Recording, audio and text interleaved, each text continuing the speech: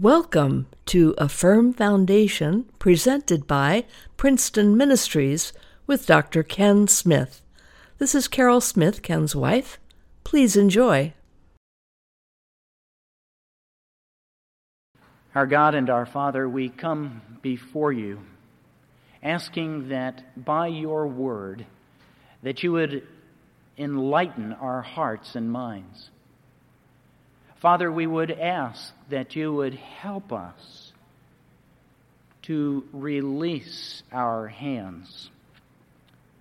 And Father, that we would put aside our human instinct.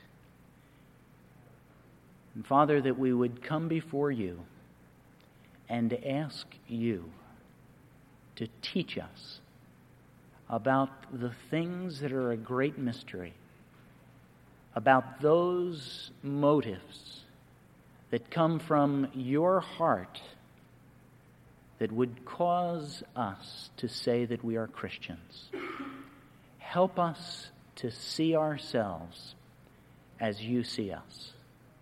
For we ask this in Jesus' name. Amen.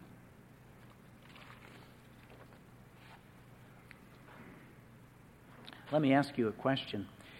Do you really want to understand the deep teachings of God?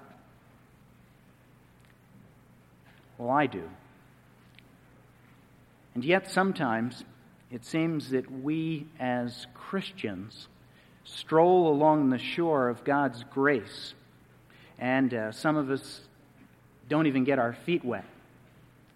Others of us will put our big toe into the lake, and there are some others who go out knee-deep and they begin to wade with the children. There are a few who are able to go out into this great lake of God's Word and go to the water that is over their head, and they're able to swim. But they seem to be fewer and fewer today. But today I'm not going to ask you to roll up your pants and wade knee-deep. I'm not even asking you to come and to swim in water that's over your head.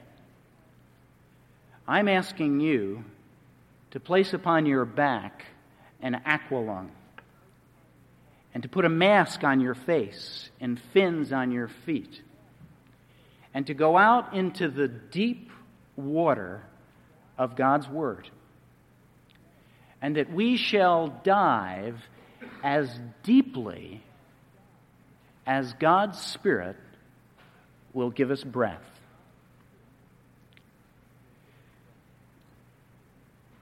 And as we go out into this great lake of God's Word, there on the surface, floating for all to see, is salvation in Jesus Christ. You do not have to swim deeply. As a matter of fact, you don't have to swim at all. You can stand on shore and look to the surface of God's Word, and there you will see that there is a Jesus Christ who offers to all who will come His salvation. But as we begin to go down, there in front of us, we see just below the surface the mystery of God the Father and God the Son and God the Holy Spirit. We dive a little deeper. The water seems to be getting a little more murky. But there before us is the teaching of the church and fellowship and prayer and witnessing. And we say, yes, I can see it. But then we take a deeper breath. And there, on the bottom of the lake, is a chest. And in that chest are many jewels. Jewels that it seems we seldom talk about or even consider. And so we take out a beautiful diamond and we look at its many facets, and it's called the sovereignty of God. And we begin to see how God is at work in all of his creation. We see another jewel that is seldom handled by Christians. And we lift it up and we look at it, and it is called election, predestination, foreordination. And we look at this. We look for the fingerprints of those who have touched that jewel within the realm of the church. And we see that really this has been handled many times. And yet it's funny that as we consider the topic of predestination, there are many who think that this is like a brand new doctrine. Where did you get this one from? And yet, if we look at the many teachings of Scripture, we find that the doctrine of predestination, of election, of foreordination, is one that is so wrapped into all of Scripture that if we were to take out all of those verses that are related to this subject, we would literally place the Scriptures in shreds. And unfortunately, it seems that we live in a day where this teaching has received comparatively little attention on the part of Christians.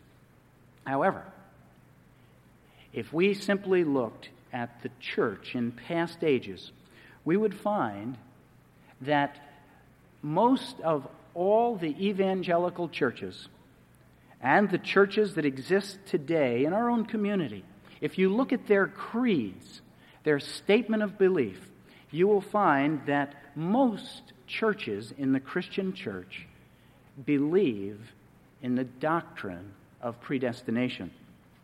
Some people think this is a peculiar teaching to Presbyterians. Well, nothing could be further from the truth. As a matter of fact, if you look to the teachings of a number of denominations, for example, the Baptist Church has within its creeds and its historical belief the understanding and acceptance of predestination.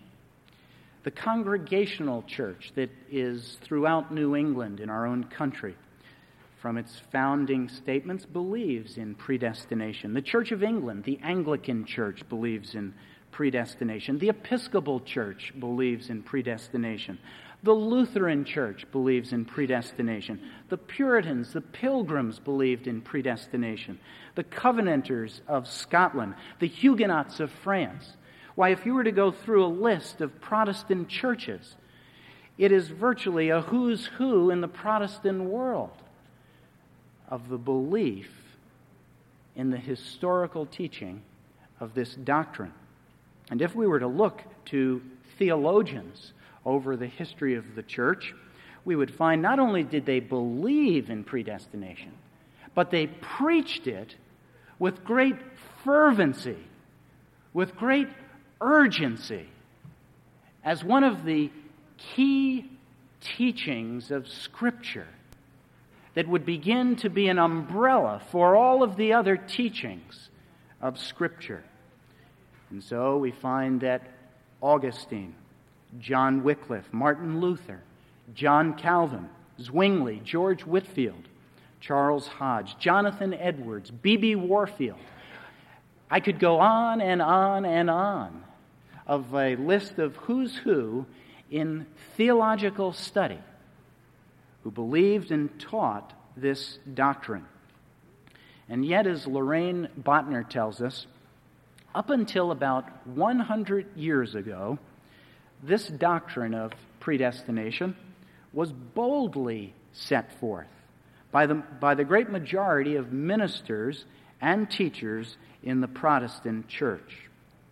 And yet today, in some churches, this doctrine is considered to be an obsolete teaching. We take it out every now and then and blow the dust off of this teaching, and then we place it somewhere back in the catacombs. There are some people who just simply hearing the word predestination, election, it's as though you have waved a red flag in front of an enraged bull, and out they come, ready to attack. And I can see from the look on a few faces that there may be a few here who share the same concern about the doctrine.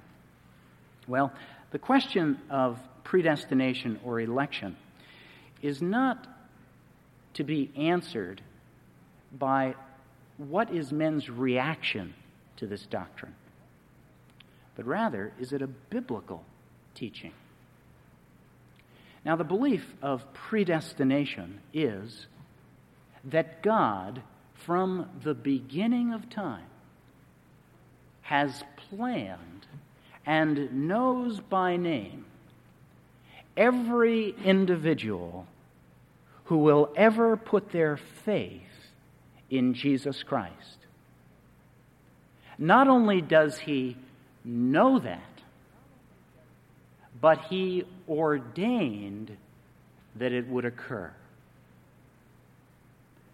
And so when Jesus says that all that the Father has given to me will come, we have the wonderful promise that every single sheep will come to Jesus Christ, who God from the beginning of time had decreed that they would come.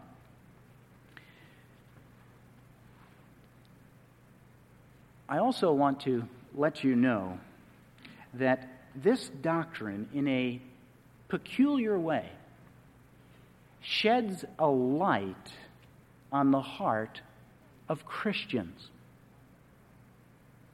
And it also casts a light on the heart of unbelievers. In the book of John, the 6th chapter, it's interesting to note that Jesus, on 4 occasions, makes reference that no one can come to Jesus, to himself, unless it has been granted to him by my Father. 4 times in that chapter, that phrase or that thought occurs. Now, it seems that people gladly came to Jesus when he was delivering his Sermon on the Mount. And people came with great enthusiasm by the thousands when Jesus was going to heal. We find that they came literally by the thousands when it was known that Jesus was about to perform a miracle and bread and fish would be multiplied. They would come when Jesus was going to heal. They would come when Jesus was going to teach.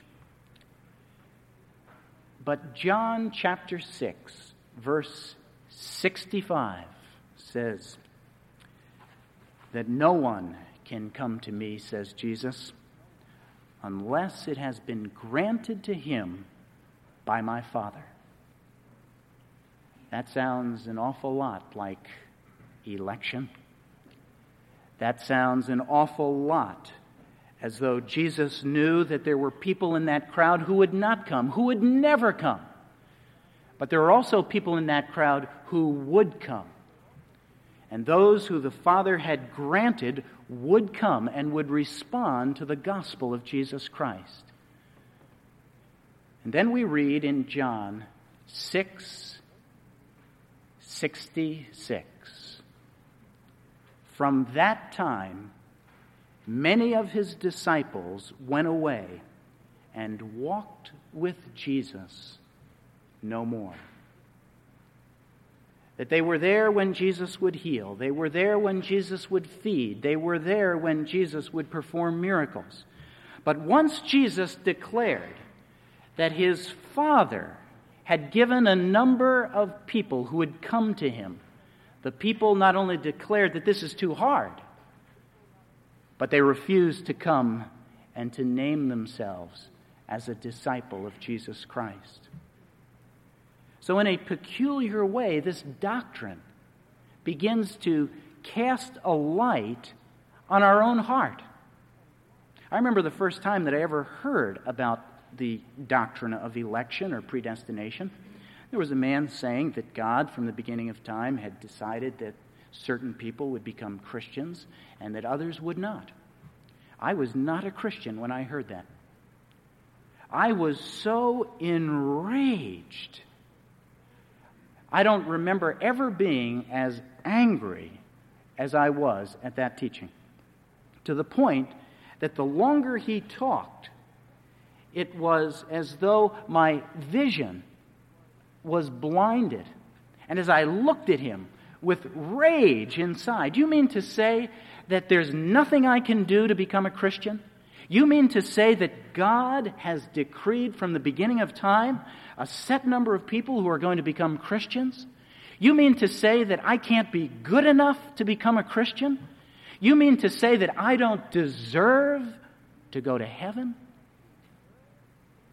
That man said, that's exactly what I mean to say. And I left that room outraged at the narrowness and the bigotry of that belief. And now I stand before you to proclaim that God, from the beginning of time, has called a people to himself. And not one of those sheep shall be lost, except, said Jesus, the son of perdition, Judas. Lest you think that Judas was truly a believer and then stopped believing. And then after this teaching, Jesus turns to his 12 and he asks them, do you too want to go away? And Simon Peter says, but to whom shall we go? You have the words of eternal life. And almost as though Jesus wants to underscore how important it is that he chose them and not they who chose him, he closes this whole discourse when he says, did I not choose you, the 12? Well, when we look at the subject of election or predestination, first we must see that we live in a world that is already determined to a great extent. Something or someone has determined that a lizard is a lizard and that a rose is a rose. Some force, some process, something has already determined many things in the world in which we live. What will be a sparrow? What will be an eagle? What will be a rabbit? What will be a giraffe? But it's also true within the world of men and women. We know that some are born as boys, some as girls. There are some who are very clever and quick to understand. There are others who are dull. There are some who are born into homes that are rich. There are some who are born into homes that are poor.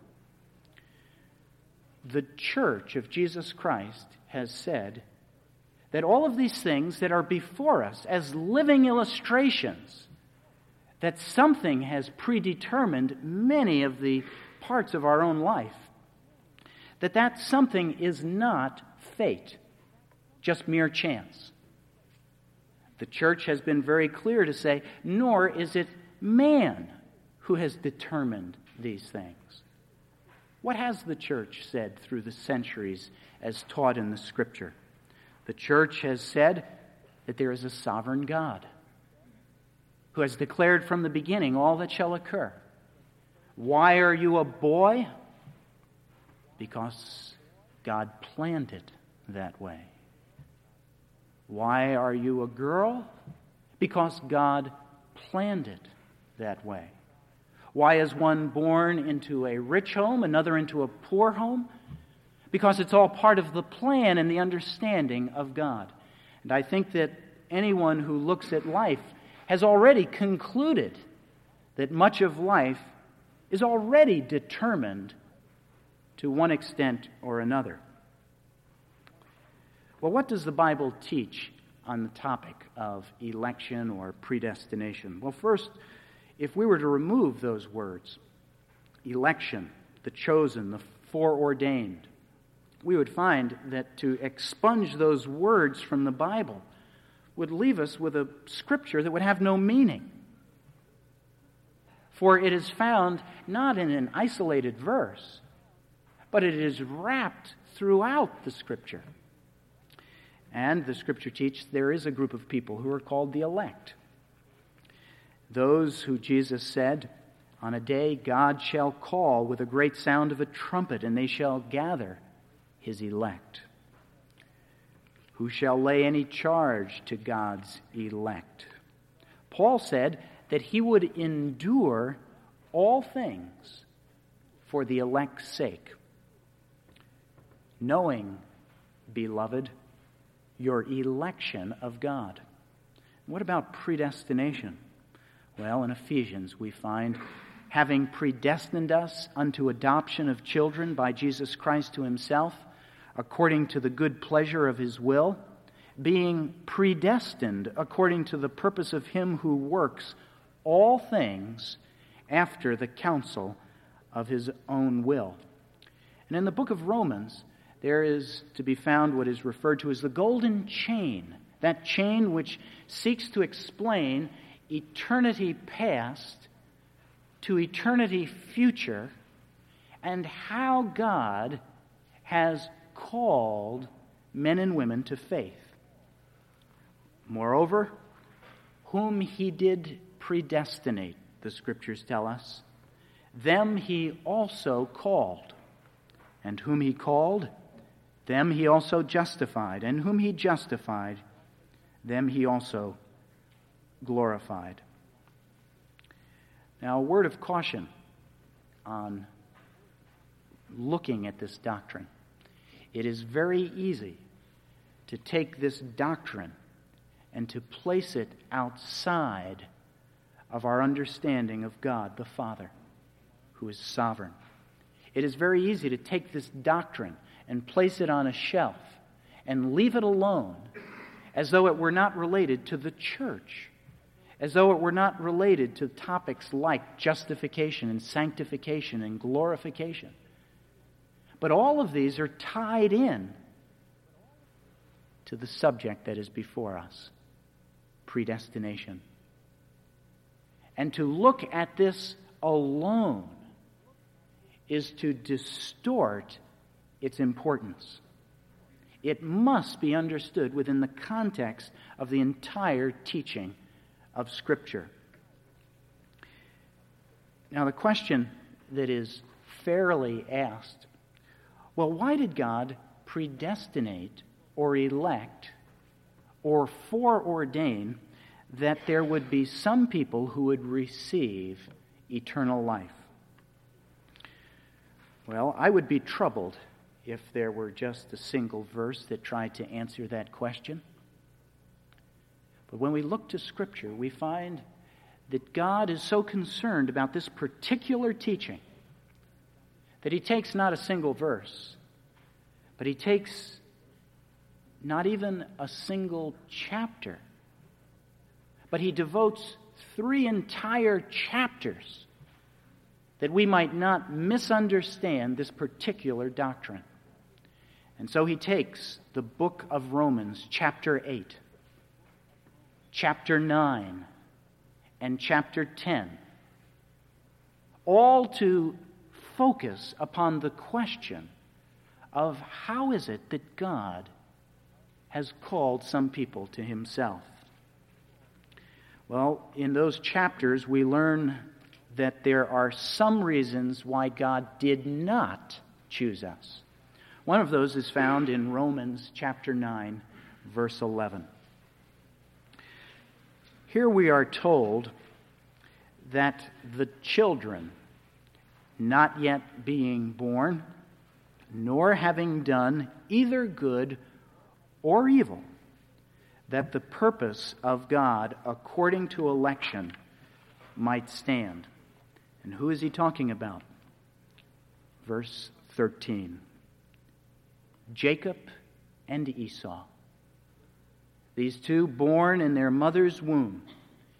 He says that for the purpose of election, I chose one and I did not choose the other.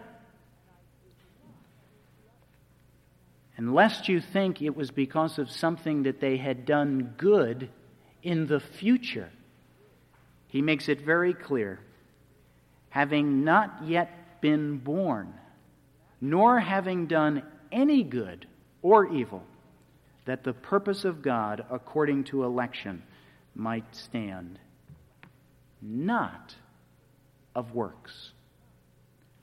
We know that God has not called anyone to be a Christian because they are an outstanding, shining jewel that God looks down from heaven and says, I've got to have one of those in my church.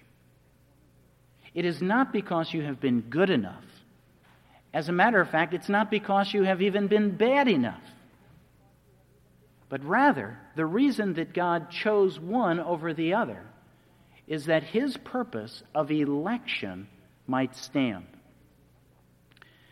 Another reason we know that is not the reason that God has elected some to eternal life is found in Romans chapter 9, verse 16. Here we read, So then it is not of him who wills, nor of him who runs, but of God who shows mercy. In other words, there is no one who is a Christian because God looked at them and said, you will become a Christian because you want to become one so badly, or because you have tried so hard. No, he says, it is not of him who wills, nor of him who runs, but of God who shows mercy. Why is anyone a Christian? It is because of the mercy of God.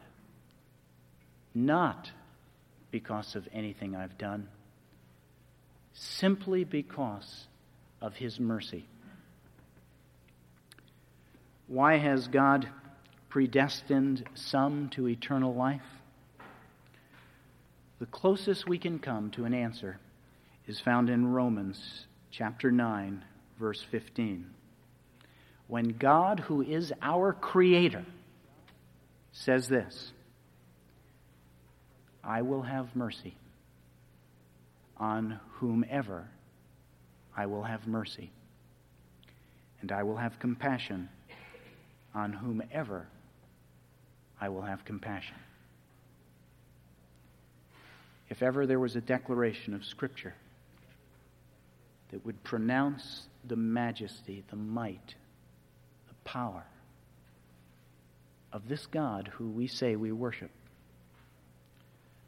we are quickly reminded of our place in his creation.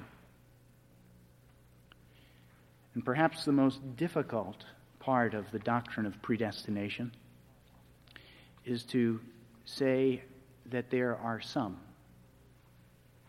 who God has ordained from the beginning of time that they will not believe. And that Jesus, when he looked over Jerusalem, he wept because they would not come. Their hearts were so opposed.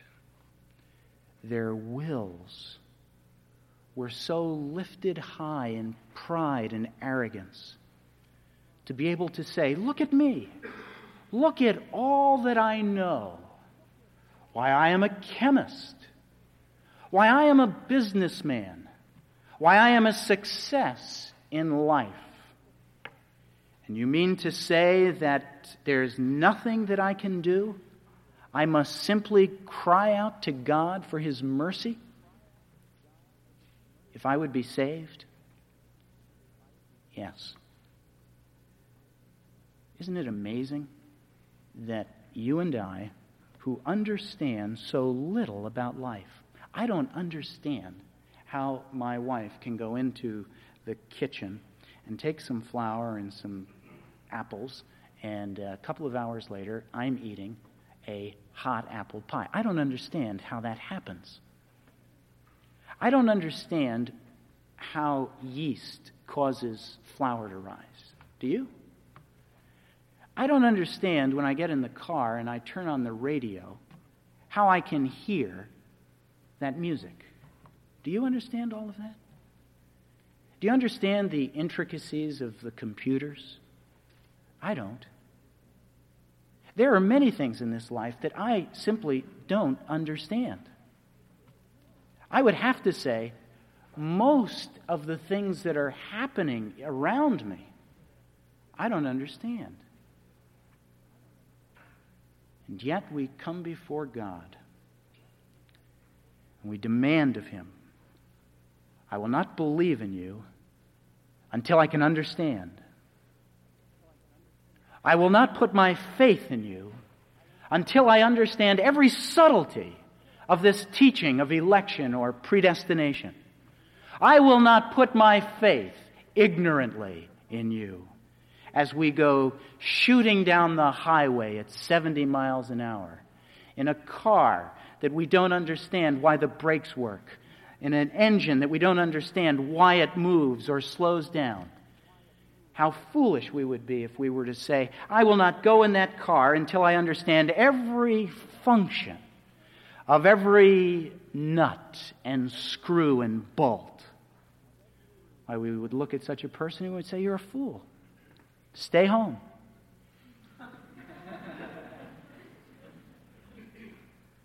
Why is it that we can become so arrogant to this God? Job faced that question. And God answered him. He said, who is this who asks questions without knowledge? Prepare yourself, says God. I will question you. And so Job, who is prepared to ask the question of God, why has all this suffering fallen on me? God says, simply answer these questions. Where were you when the world was made and the foundations of the earth were laid? Job, can you hold back the sea? Job, can you cause the hail to fall from the sky? Job, are you able to unloose a thunderbolt and make it strike the mark? Job, can you give strength to a horse? Job, are you able to cause an eagle to fly overhead? And Job is silent. He concludes, I know, God, that you can do anything, and that no purpose of yours will be withheld from you. The doctrine of predestination, election, keeps no one out of heaven. As a matter of fact, this teaching populates heaven. For it is God who in His mercy has reached down and touched hearts and minds that they might believe and trust. Because the closing on this teaching is found in the book of Romans, chapter 10. The continuation of the teaching on predestination. And it amazes me that it is precisely this verse that is used by so many in an attempt to counter the teaching of predestination. And yet, the context of this verse is the context of the teaching on predestination. Romans 10, verse 9. if you confess with your mouth the Lord Jesus Christ and believe in your heart that God has raised him from the dead, you will be saved. And verse 10, for with the heart one believes to righteousness, and with the mouth confession is made to salvation. I think the problem with Christians is we have been listening to the confessions from the mouth, which is a confession of belief in Jesus Christ. But we have not asked ourselves, how can someone confess that? And it's told to us in the verse, for with the heart one believes. Your heart and my heart is a dead heart spiritually until God comes and touches that heart that it might believe. And it is from that heart that comes forth this confession. And I would encourage all who are within the sound of my voice that you would not let this teaching stand in the way of your confessing Jesus Christ, of putting your faith in him, that you might know him and love him, that you might humbly call upon God and ask him to change your heart. For the problem is not in the words. The problem's in the heart. And it is God who is that great surgeon who performs heart surgery and takes dead, cold, stone-like hearts and he changes them into hearts of flesh. Hearts that are able then to speak forth, I believe in Jesus Christ. For it is Jesus, the same Jesus, who believed that no one could come to him except the Father would send them. It is Jesus who says, come to me, and him who comes to me, I, Jesus, will in no way cast out. Come to Jesus Christ. Ask him to change your heart, that you might confess with your lips that Jesus is the Christ. Let us pray. Our God and our Father, as we come up for air, we realize that we have looked for a few moments at some of the deep things that are hidden in your word. And Father, we ask that we would be the type of Christian who would not say, give me the shore, give me the surface, let me only wade knee deep. Father, help us to dive into your word, to be submerged, to look at our world through your word. And Father, we ask that your Spirit would change hearts, that we might trust in you and confess that you are the sovereign God who knows all from yesterday, today, and forever. And that all would be brought to your glory, for we ask this in Jesus' name. Amen. Thank you for listening to A Firm Foundation, presented by Princeton Ministries. This programming is supported by you, the listener. You may go to our website, princetonministries.org, or send your donation to Princeton Ministries, Post Office Box 2171, Princeton, New Jersey 08543. That's Princeton Ministries, Post Office Box 2171, Princeton, New Jersey 08543. The Lord bless you, and Dr. Smith looks forward to hearing from you. We would like to thank Roan's Web Development Company for making this webcast possible. You can find their link at the bottom of our website, princetonministries.org.